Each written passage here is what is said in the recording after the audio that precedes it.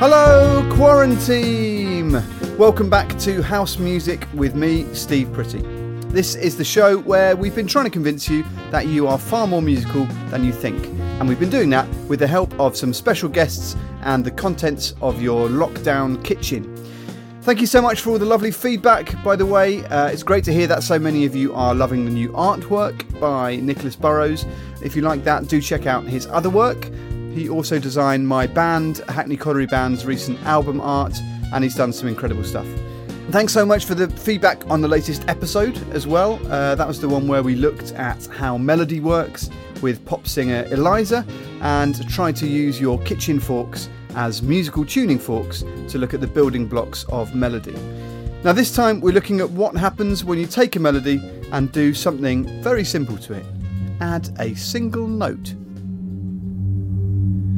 This is a snippet of some music that I wrote for a TV drama series called Cold Call in 2019. There's not that much to it, right? Just a single note. I mean, it's not exactly Mozart, is it? But this apparently very simple musical piece is actually part of an extremely ancient tradition, certainly stretching back tens of thousands of years and most likely much further than that. This is known as a drone. Now, of course, drones have had a bit of a bad press recently. I don't know if you can stretch your mind back to when the drones closed Gatwick Airport for a bit. Do you remember that? Happier times, wasn't it? Happier times.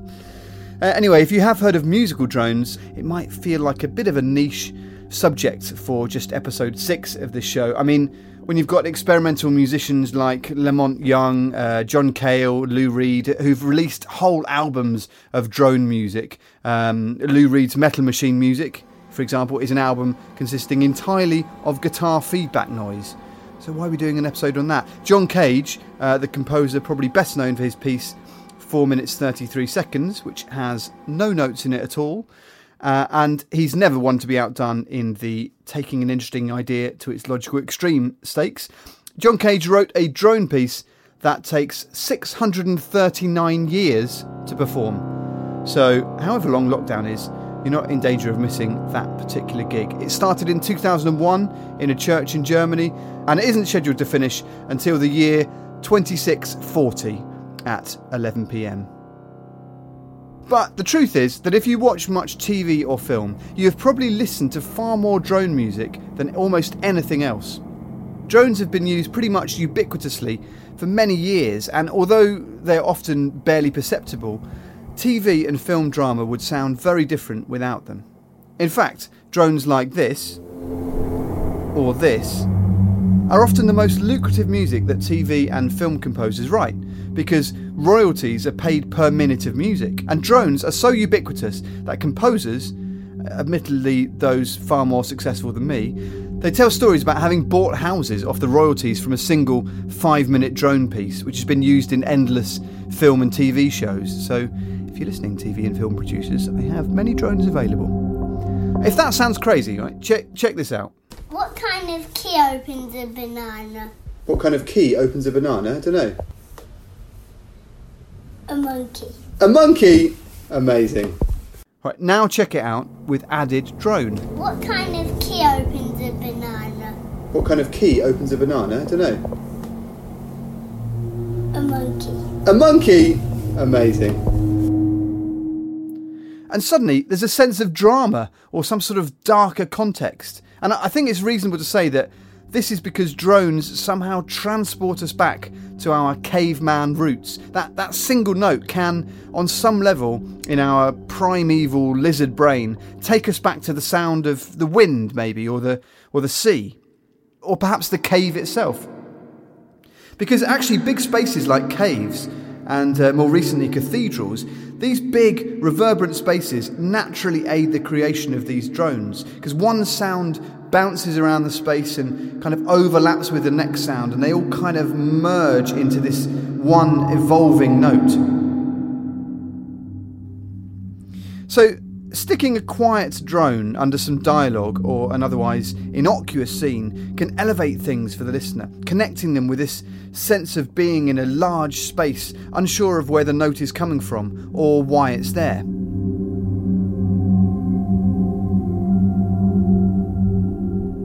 But the other reason that these single held notes known as drones are effective is because of that musical brain of ours, which is constantly in a state of trying to decipher how one pitch relates to the next. Now, even though we don't think about them in this way consciously, our voices are constantly changing in pitch as we speak. For example, here's how that last sentence sounds if you decode the pitches. Our voices are constantly changing in pitch as we speak. So by adding a single held note, our brains immediately start to hear the relationship between dialogue or even sound effects and natural sounds and this droning pitch. Our voices are constantly changing in pitch as we speak. And it's this pitch relationship, this ability for them to give context and shape to melodies that has made drones important for almost all musical cultures across the world. Instruments with coincidentally quite cool names like the hurdy-gurdy, the didgeridoo, the tambura, the shruti box and loads of others, these all provide this drone and serve this same function of giving the melody a kind of home tone, a note which gives context to the melodies that come over the top. Now, one musical culture that features drones very heavily is Indian classical music. In northern India, there's instruments like the sitar that have just a few melody strings. The melody's just played on a very small number of strings, but they also have around 15 drone and so-called sympathetic strings. And these vibrate alongside the melody strings, and they create a kind of musical cushion which the melody can float over.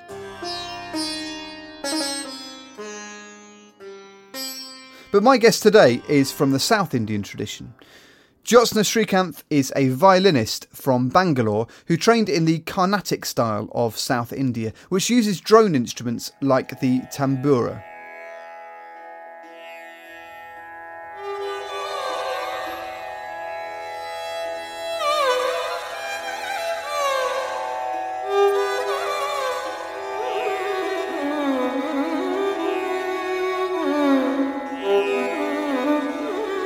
She's very well known as a violinist in that tradition, but she's also a fantastically open-minded musician who loves collaborating with the music of different cultures. And we first worked together back in 2016 when I produced an album for the Bollywood Brass Band, which features her writing and playing. We've subsequently made another EP together with the Bollywood Brass Band, and we've toured this material together a great deal, and it's just always such a joy to work with her, because she's this kind of force of nature. She's always travelling the world, or well, until recently of course, travelling the world performing with a huge variety of musicians in all sorts of different styles and contexts, and if you can believe it, until recently she was also working as a medical doctor alongside this international performing career. I mean, I frankly can't keep up. She's just showing up the rest of us musicians as the lazy layabouts that we always feared we were and were told we were by society.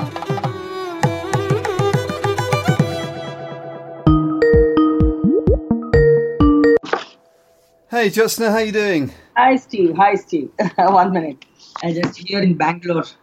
Oh, you're in Bangalore? I wasn't sure if you were in Bangalore or in London. Yeah. The Indian borders are closed. I'm not able to fly. So, could you introduce yourself and what you do as a musician? I am Jyotsna Srikanth and I come from the south of India, from Bangalore. And I have practiced Carnatic music, which is traditional music from South India. I practice violin vocal. So I'm just going to interrupt Jyotsna here for a minute to explain what violin vocal is. In the Indian classical tradition, as a soloist, the first thing you learn to do is how to sing. And then you specialise in a specific instrument after that. That's because, as we'll discuss in a little bit, the most important thing in this tradition is the ability to play and improvise melodies and kind of bend them around like a singer might. So the first project that Jyotsna and I worked on together was a record called Carnatic Connections, which explored how Western musicians might approach playing and improvising in a South Indian context. For me, the standout track on this record is a tune called Deva Deva, and it starts with a very, very prominent drone which kind of continues throughout. So I wanted to see what she had to say about the relationship between drones and melody in that tradition.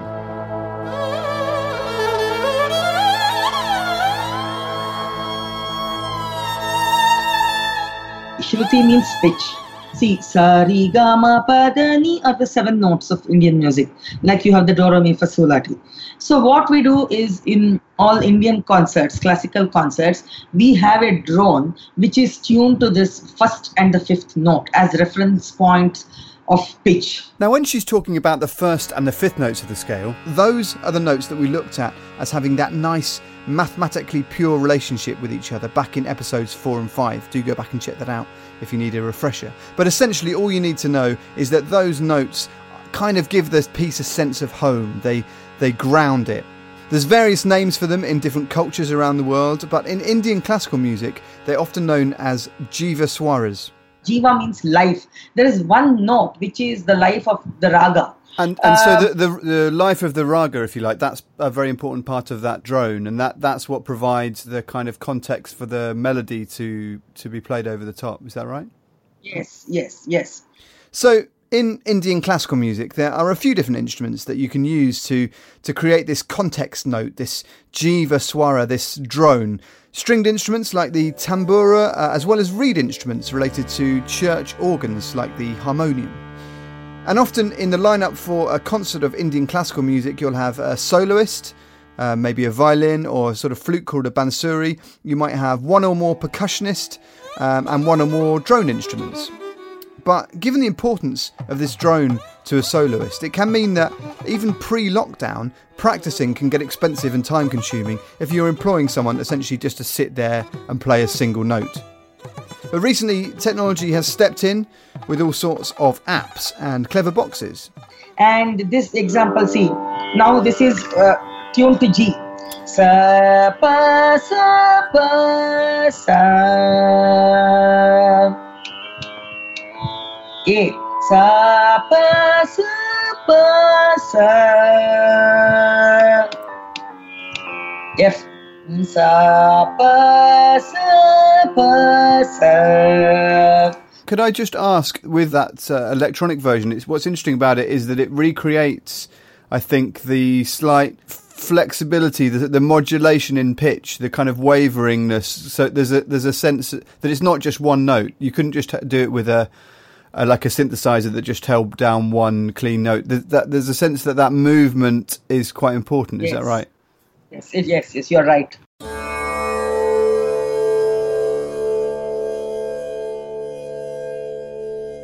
For me, this is the interesting thing about drones. It's not just enough to play a single static, unwavering note. It's microtonal shifts. It's these little bits of pushing and pulling of movement of pitch up and down. That's what makes them interesting. So just a standard tuning fork, that would make a terrible drone. You want something with some modulation. That's what this wavering is called, modulation and some sort of complexity and depth. And that's what makes creating good drones for TV and film interesting and actually surprisingly challenging, because you need enough consistency that the pitch is definable, that it still gives that context to a piece, but also enough variation and unpredictability that the brain finds it kind of intriguing on a subconscious level. It tries to do the kind of mental maths to work out those relationships.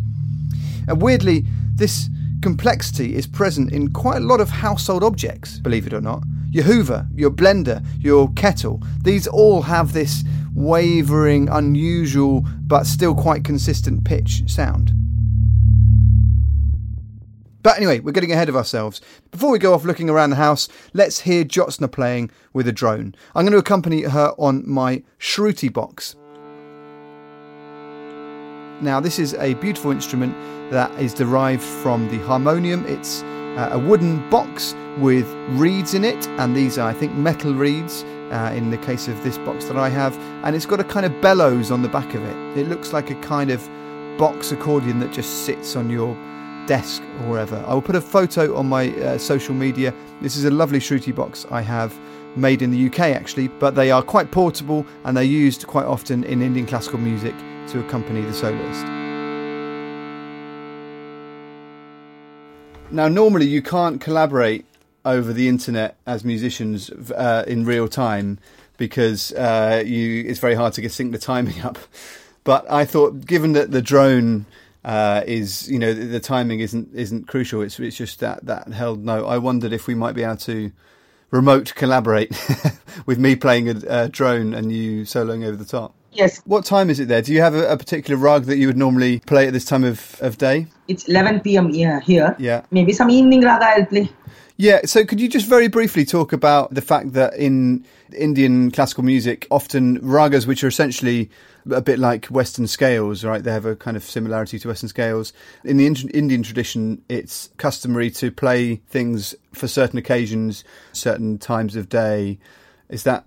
There is relative times of ragas used to be very strictly followed in those days, but now it's a little bit relaxed. There are particular ragas performed during a particular part of the day. There are morning ragas, afternoon ragas, noon ragas, afternoon ragas, evening ragas, all this. And there are some ragas which can be played at all times. And there are ragas which denote a particular season. India has 6 seasons against the 4 seasons of the West. So there are ragas for spring, summer, snow. And there are also ragas for our emotions. There are supposed to be 9 emotions. So every emotion, like even feeling sad, anger, even jealousy, that is also emotion. There are ragas which also depict emotions. Okay, fantastic. So what would you like to play for us now? 1 minute, I'll just get my violin.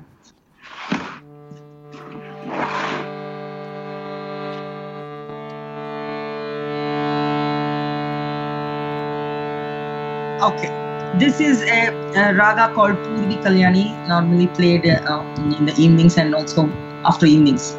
Okay? Perfect. Okay, and also my drone.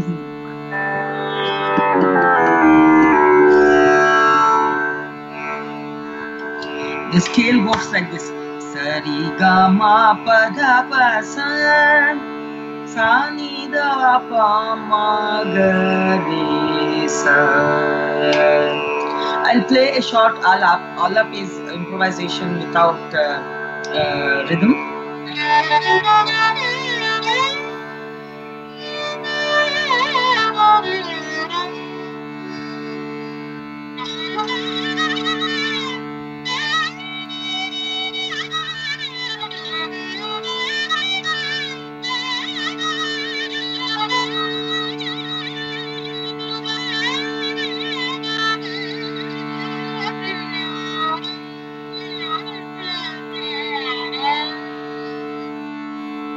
Okay, now let's stop the drone. I'll play the same thing.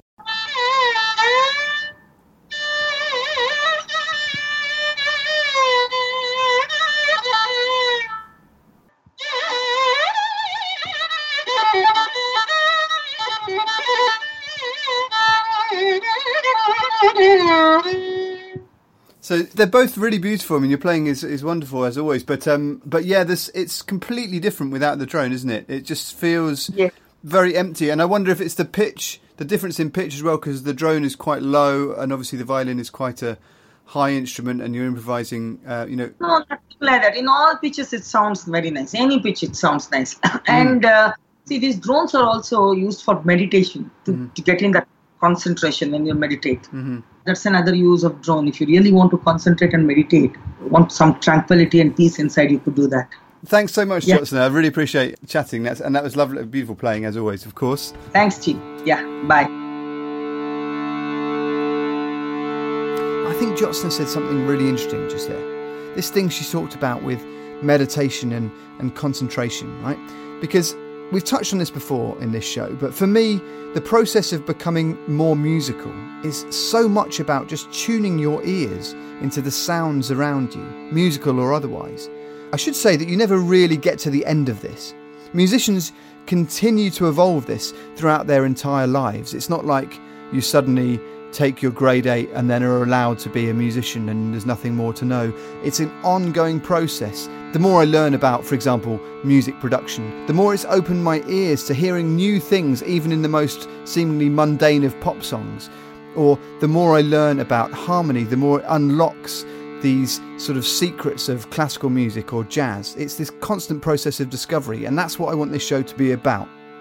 Now, I've spent quite a lot of time working with Indian classical musicians, and it's interesting that when I found myself in an intensive care unit this time last year, just after my son was born and had some complications, I found it incredibly helpful to be able to tune my ears in to the incessant sounds of the machines and and kind of find something musical in the interaction of these different tones, the hum of a respirator and the beep of a heart monitor. It sounds kind of bleak, but actually giving my brain something to do in that way, thinking about those things as musical tones, I found weirdly satisfying and helpfully distracting. And I think maybe in this strange time that we're living through, maybe that's quite a useful thing for us all. So as you're binging that trashy box set, or you're nobly catching up on that Korean cinema that you've been putting off for ages, do try listening out for these drones. See if you can coax a little bit of that heightened awareness that we've talked about from that musical brain of yours. And it is a musical brain, as we've covered. We all have musical brains. Now, each episode we give you a little activity to do to play around with some of the ideas that we've been talking about in the show.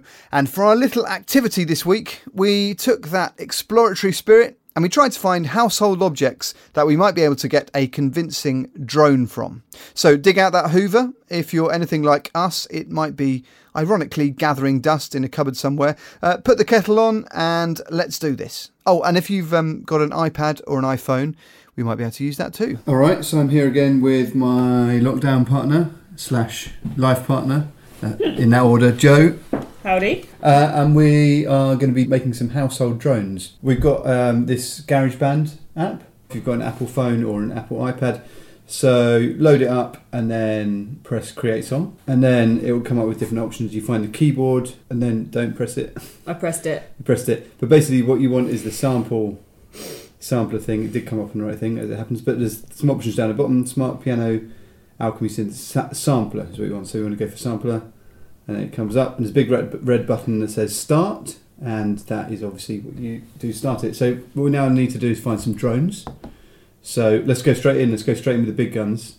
We did our fortnightly Hoover today. We very much let our standard slip. Is this going to wake the children? Yeah. Great. It's become a theme. So we just need to move the iPad over. I'll start the engines. I'll get it revving. Okay.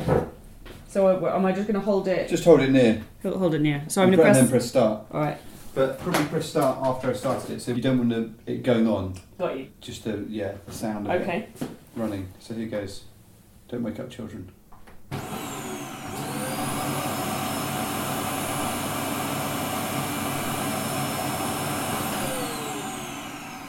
All right. So it's better. Yeah. So you stopped it while it was going off. But ideally, you just want a clean, sort of steady drone sound. But all right, so that's what it sounds like. Just pressing one of the keys. But then, where it gets more droney, that's the note of that. Where it gets more droney is if you go, take it down. So it's a bit more droney down there. I'm going to press a little arrow on the left-hand side of the screen. So it's now a bit more like an airplane drone. If you press the sustain button, that'll hold it, so you don't need to hold it down. You can just try some different keys. And so that's just what is that doing exactly? So what that's doing is we've recorded the Hoover, right? And that is the picture of the Hoover is this. Right. Yeah. That's just the recording of the Hoover. Yeah. But that has got a note to it. Yeah. Right. And then this is just mapping that over a keyboard, piano keyboard, right. So you can just move it around. Okay, right. Mm-hmm. This is how sort of samplers have worked throughout the ages since they were invented in the 80s. And so then you can trim the little sample so you don't get the that end bit if you want, just with the slider up there. Yeah. But really, what we're looking for is just that kind of sustained sound. Being on a plane. Exactly, it's like being on a plane. But once you tune your ear into it, you can kind of hear it as a pitch, and again by moving it around. Mm-hmm. Yeah, I suppose it's the comparison that makes you be able to hear it. Yeah, exactly. Otherwise, you just hear it as sort of white noise, just like background. Uh-huh. And so therefore, then you can play sort of several keys at once. And if you press the sustain button, you slide it over. You can, when you press one, it'll hold it down.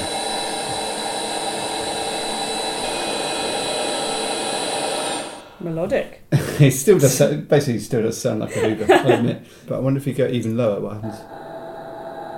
So it's starting to get into slightly more drony territory, and then you can go. If you're feeling fancy, you can go to the effects section, there's a little mixing desk icon, and you can put some reverb on it, some echo. So it's getting slightly more into TV droney territory. What you're looking for in a good drone is something that has got a pitch, but it isn't too static. Right, what do you mean by by static? I mean that it just sounds the same all the way through. I see. It's got a bit of So it's wobble got to a it. bit of movement to it. A bit of movement to it. So we should try something else. Let's try the kettle. Kettle's Okay. a good droning source. So I'm now going to go back in. I'm going to press the new sample button. So I'm just going to turn the kettle on and then get the sampling. Wait till it's steady.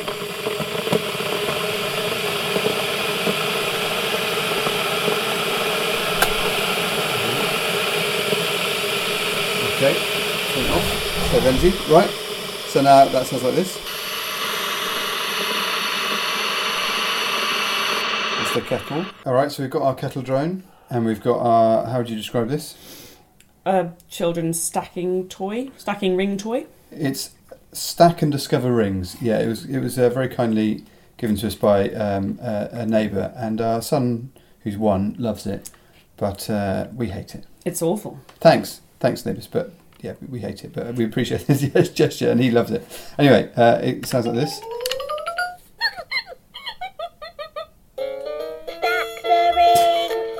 the ring, put the rings on. 1, 2, 3, 4, 5, take care of. 5, 4, 3, 2, 1. Stack the rings, and we can play.